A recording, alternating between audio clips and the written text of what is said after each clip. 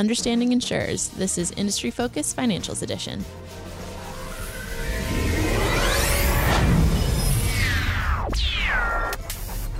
Hello, everyone, and welcome to the show. This is Monday, April 4th, 2016. My name is Gabby LaPera, and I'm joined on the phone by Jordan Wathen.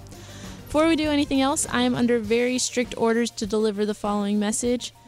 As some of you may have guessed, our Friday show was part of Fool.com's April Fool's Day joke. While we poked fun at private companies using crowdsourcing platforms for funding, these types of investments are different than stock and publicly traded companies and have some risks the average investor may not be aware of. We'll be doing a full show on it in the next few months. Love, Dylan Lewis. That last part was me, not him. Anyway, this week we're going to be covering insurance companies. We're going from basic to super weedsy, so I guess if you're bored by the first part, just fast forward. You'll have a good time no matter what, I promise. So let's get into it. Everyone has insurance, or you ought to have insurance, especially if you have a car or are alive. You ought to have insurance. But do you know how insurance companies work? Do you know how to invest in insurance companies? This is what we're going to try and cover today. So starting at the most basic unit of matter, as one would say in chemistry, what do insurance companies do, Jordan? So the best way I've ever heard insurance companies explained is you can think of them like a group savings account where the money that you can take out isn't based on how much you put in, but how much you need because you've been unlucky in one way or another.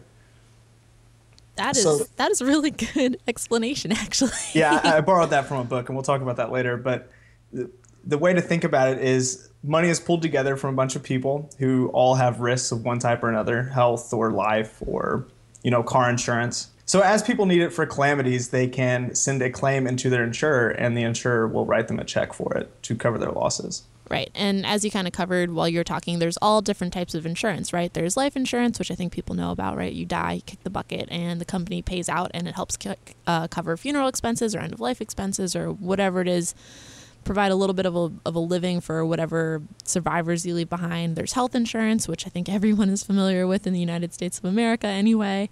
Auto insurance, which you should definitely have if you drive a car. There's all sorts of things, but I think what a lot of people don't realize is that there's a lot of different other types of insurance companies that the average person isn't really going to deal with, and the one that springs to mind immediately is reinsurers.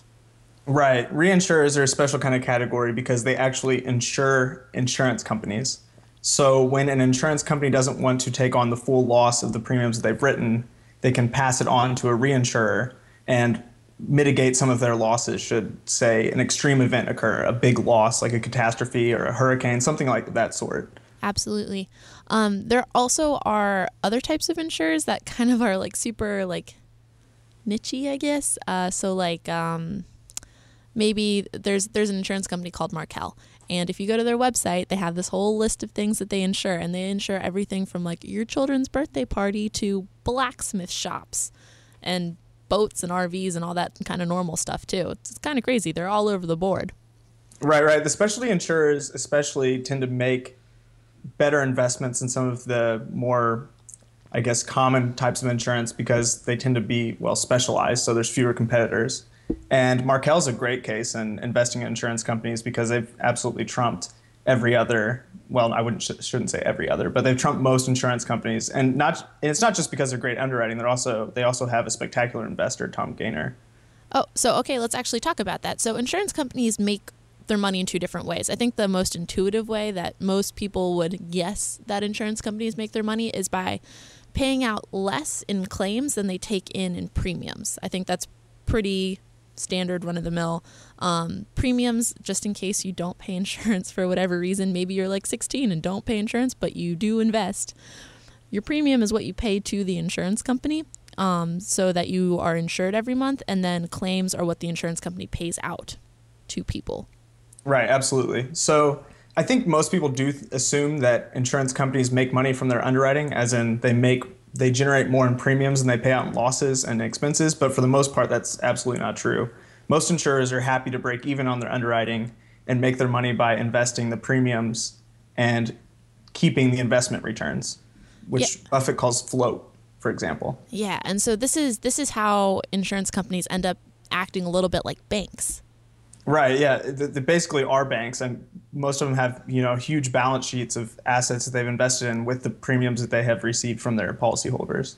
Right. So when you look at an insurance company's balance sheet, there are a few metrics that you definitely need to look at to understand what's going on, and they're different than other companies' metrics, right? Because like there's some things that you look at for any company that you're going to research, but for insurance companies, you need to look at the loss ratio, the expense ratio, and the combined ratio.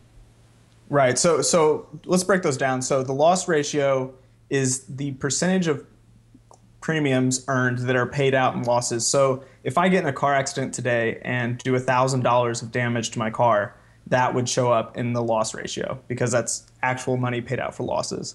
Then you have expenses, which are things like advertising or getting a claims adjuster to show up to look at my car. And that would go in the expenses. And then when you add those together, you get the combined ratio, which is the percentage of money paid out in claims and expenses to run the insurance company as a percentage of premiums. As a percentage of premium. So like it's the loss ratio plus the expense ratio over premium. So would you want a higher or a lower combined ratio? Because this tripped me up the first time that I tried to analyze an insurance company.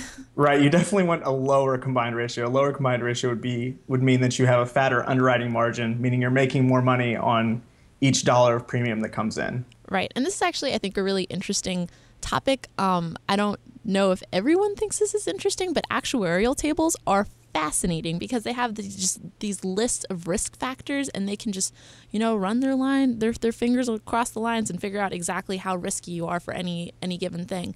So companies that are better at underwriting are going to have better combined ratios. So this is how you check if a company is doing well on that side of their business, right? Just like the actual business of insurance. Right, exactly. So the key to running a great insurance company is pricing risk correctly. It's very easy to grow premiums. It's very easy to grow revenue. All you have to do is write bad risk, right? All you have to do is insure something that should cost $100 for $50. But ultimately, at the end of the day, there's nothing wrong with being small and being very profitable at the premiums you do right, or the policies you do right. Again, just like banks with loans, except in this case, it's insurance. Right, exactly. So how would we evaluate whether or not a company is doing well on the investment side of their business model? So if you go to the financial statements and you look at the investments, I like to look at that especially because you can really find out how much risk they're taking. One thing they'll always show is the percentage. Most insurers invest mostly in bonds. So you'll look and you can see for example, by credit rating, they'll show percentage of investments that are held in government securities, percentage that are held in AA corporate bonds, and that gives you a good idea of how risky an insurance company is. There was one very small insurer that was run by some very interesting people, and for a long time it had a lot of its money invested in gold stocks and gold and silver, which, if you think about it, is a pretty terrible way to run an insurance balance sheet, because if at the same time gold goes down, a huge hurricane comes through, you're in a world of hurt. That is really interesting. So gold is a whole nother issue we could do an entire podcast on. There are definitely some gold bugs out there. I think one of my colleagues called them the other day, which is crazy because ever since what's his name, William Jennings Bryan, I hadn't realized that this was like still a thing that people were so obsessed with. Right. Yeah. So if you ever have some survivalists run your insurance company, you might want to double think it. That's one of the biggest risks, but for the most part, I mean, most major insurance companies are pretty plain vanilla in how they invest their money. It's, say, 95% fixed income or bonds and 5% stocks, and they don't take too much. They're not interested in taking too much risk on that because they know a lot of the money they take in premiums will have to be paid out in losses and expenses relatively soon. Yeah. Okay. So here's the thing, right, is that we're doing an episode about something that a lot of people think is super boring. So I asked Jordan Wathen to come up with some fun facts about insurers. So I think it might be time, after talking about some very boring bonds, to come up with a fun fact. You want to go for it? So yeah, we can go with some fun facts. So way back in the day, and actually first I should give a shout out to this book, which is called Invisible Bankers. Actually, it was interesting that we talked about insurance companies being like banks. But the book's called Invisible Bankers. I would highly recommend you read it. And you can get it on Amazon for all of $1, so it's worth checking out. But a few of the fun things they had in there was one about, in the heyday of air travel, insurance companies made a fortune selling life insurance to air travelers. and they basically pitched it as this huge risk that it was, getting on a plane was basically, taking a huge risk with your life. But all at the same time, while they're selling travelers life insurance on the plane, they're underwriting pilots at the standard rate. So basically, they're telling travelers that traveling is so dangerous, but the people who fly for a living, well, they're just standard risks. That is super sneaky. Again, why maybe people think that people who work in financial services are villains. Take note in case you want to change your perception, insurance companies. Right. No, yeah, exactly. So talking about risk, a lot of people, when they think about insurance, they think about like kind of this like stodgy, sweaty accountants with giant glasses who are a little bit nervous and constantly writing things down. They kind of think of insurance as pretty much the opposite of risk, but insurance companies actually have some very interesting risks that other companies might not face necessarily. So what kind of risks are there when you invest in an insurance company? So there's a lot of risks you wouldn't think about. This year, a big one with property and casualty insurers, more specifically car insurers, is that people are driving more because gas prices are low. And because of that, they're getting in much more accidents. And actually, the cost with each accident has been going up this year, too. Geico reported, which obviously is a subsidiary of Berkshire Hathaway, they reported that the severity of claims, so how much they pay out, is going up, as well as the frequency because people are driving more. Huh. See, and that's something that you wouldn't think about, like, right, the price of oil dropping, what does that have to do anything with insurance? But if you're an auto insurer, it's kind of a big deal. And if you're a health insurer that's insured all these people that are in accidents, it's kind of a big deal. Right, exactly. And I would have never, it's not something that when you look at a car insurance company, you think, oh man, I better worry about the price of oil. But the lower it goes, the more people tend to drive. And it makes sense. Yeah. Another one that people don't really think about, because I think most people don't think about reinsurance, which is, again, those insurance companies that insure insurers, is natural disasters. So I think, I want to say, was it 2014? Was that the year of the tsunami? I can't remember. There was a year that there was a ton of natural disasters, and there were a few reinsurers that just went out of business. They just couldn't handle the claims. Right, exactly. And it goes so deep, too. So you could go and look. There's a small insurance company based out of Massachusetts, Safety Insurance, that for years has had a just absolutely stellar underwriting record. They do great in car and home insurance, but then they had something like 7 or 8 feet of snowfall in Boston.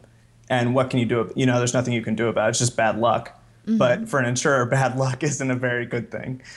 No, and they do the best they can to mitigate these risks with actuaries, but especially when you are gambling on something like good weather.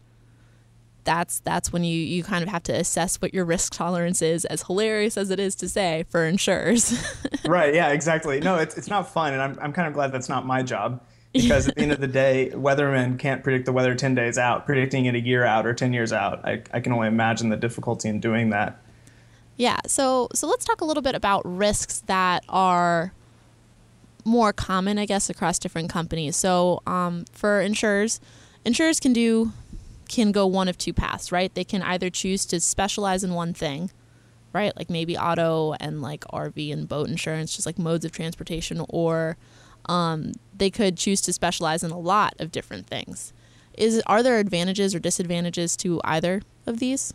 Well, I think there's advantages and disadvantages to both. So if you think about a very specialized insurer, so going back to safety, for instance, the danger with them is that most of their premiums are written in New England. So if it snows in New England, that's just a bad year for them. If they have a lot of snowfall, they have a lot of losses. So there's geographic risk there. On the other hand, if it doesn't snow or, winter is very mild, then it's a great year and they're just partying hard like it's 1999, right? Because no one's getting in car accidents, beautiful weather, it's fantastic. They're just printing money. And then to some extent, being more diversified can be it can be good, obviously, because different, one risk won't put an insurance company under. But in the same token, it's very hard to get the incentives right when you have multiple lines of insurance under one business. Right. So if you think about it, so let's say there's a company that has a car insurance company and a health insurance company together, and you have executives leading the whole, they lead both sides of it.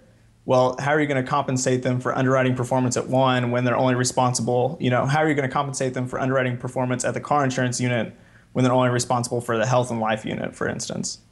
Right. So this actually leads me into my next question, which is it better to buy stock in a standalone insurance company or in one of these like mega financial institutions that do a little bit of everything, like AIG, for example? That's $1 million question. If you're going to put me on the spot, I personally would prefer to just invest in a pure insurance company, because if you're taking the insurance risk, I just want the insurance risk, right? Right. I don't, if you look at the really big insurance companies out there, most of them, especially AIG, hasn't done particularly well recently.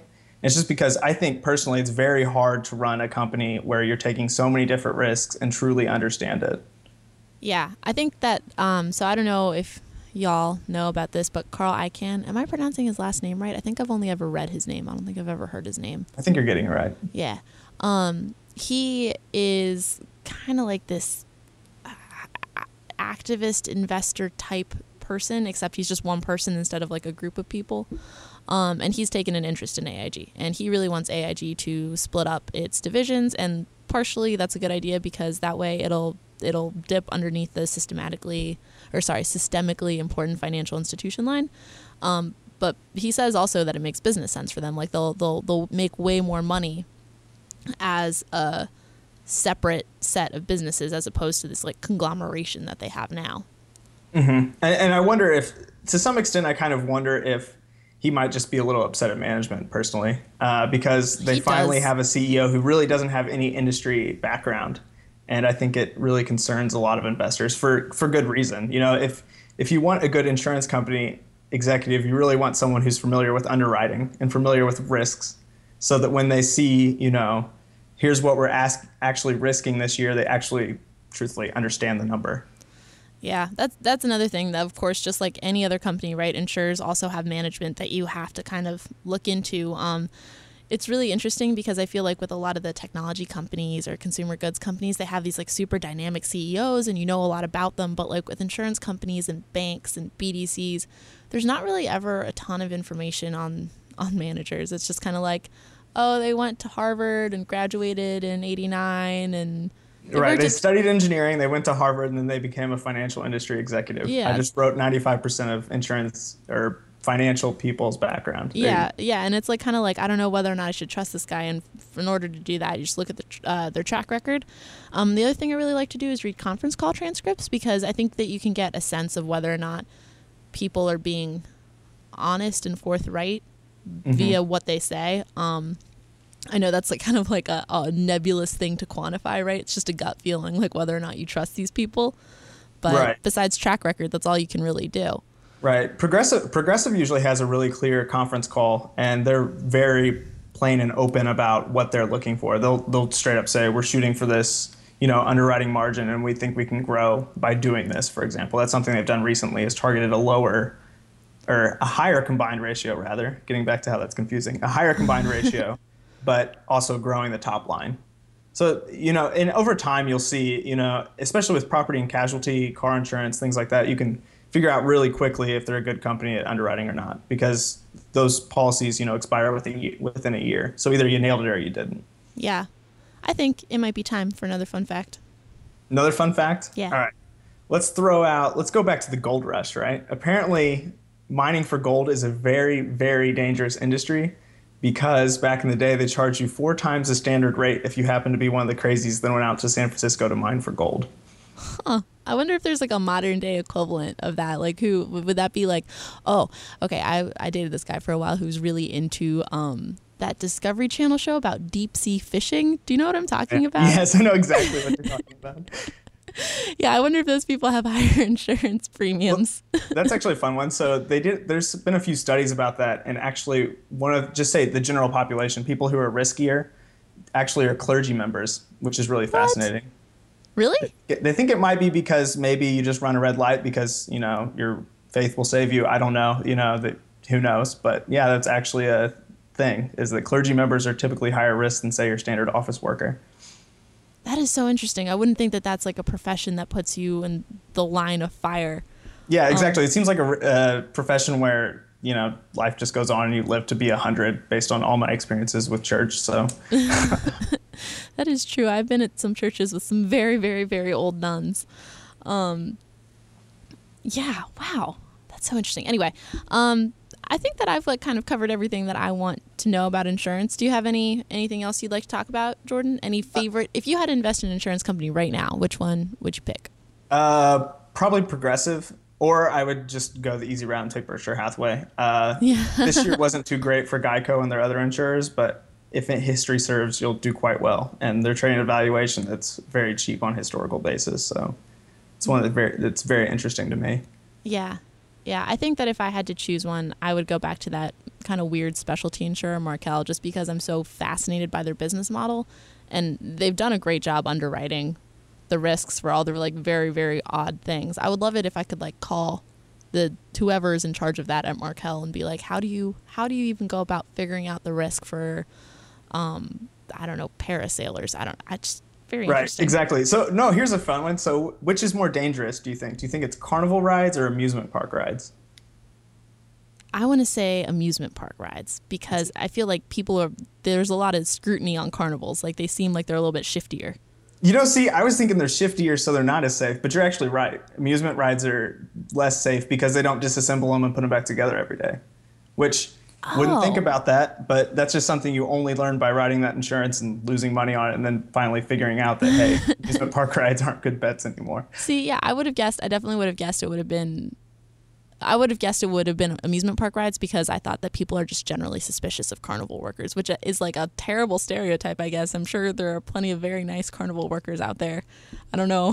I guess I'm just buying into what mainstream media tells us about carnival workers. Yeah, exactly.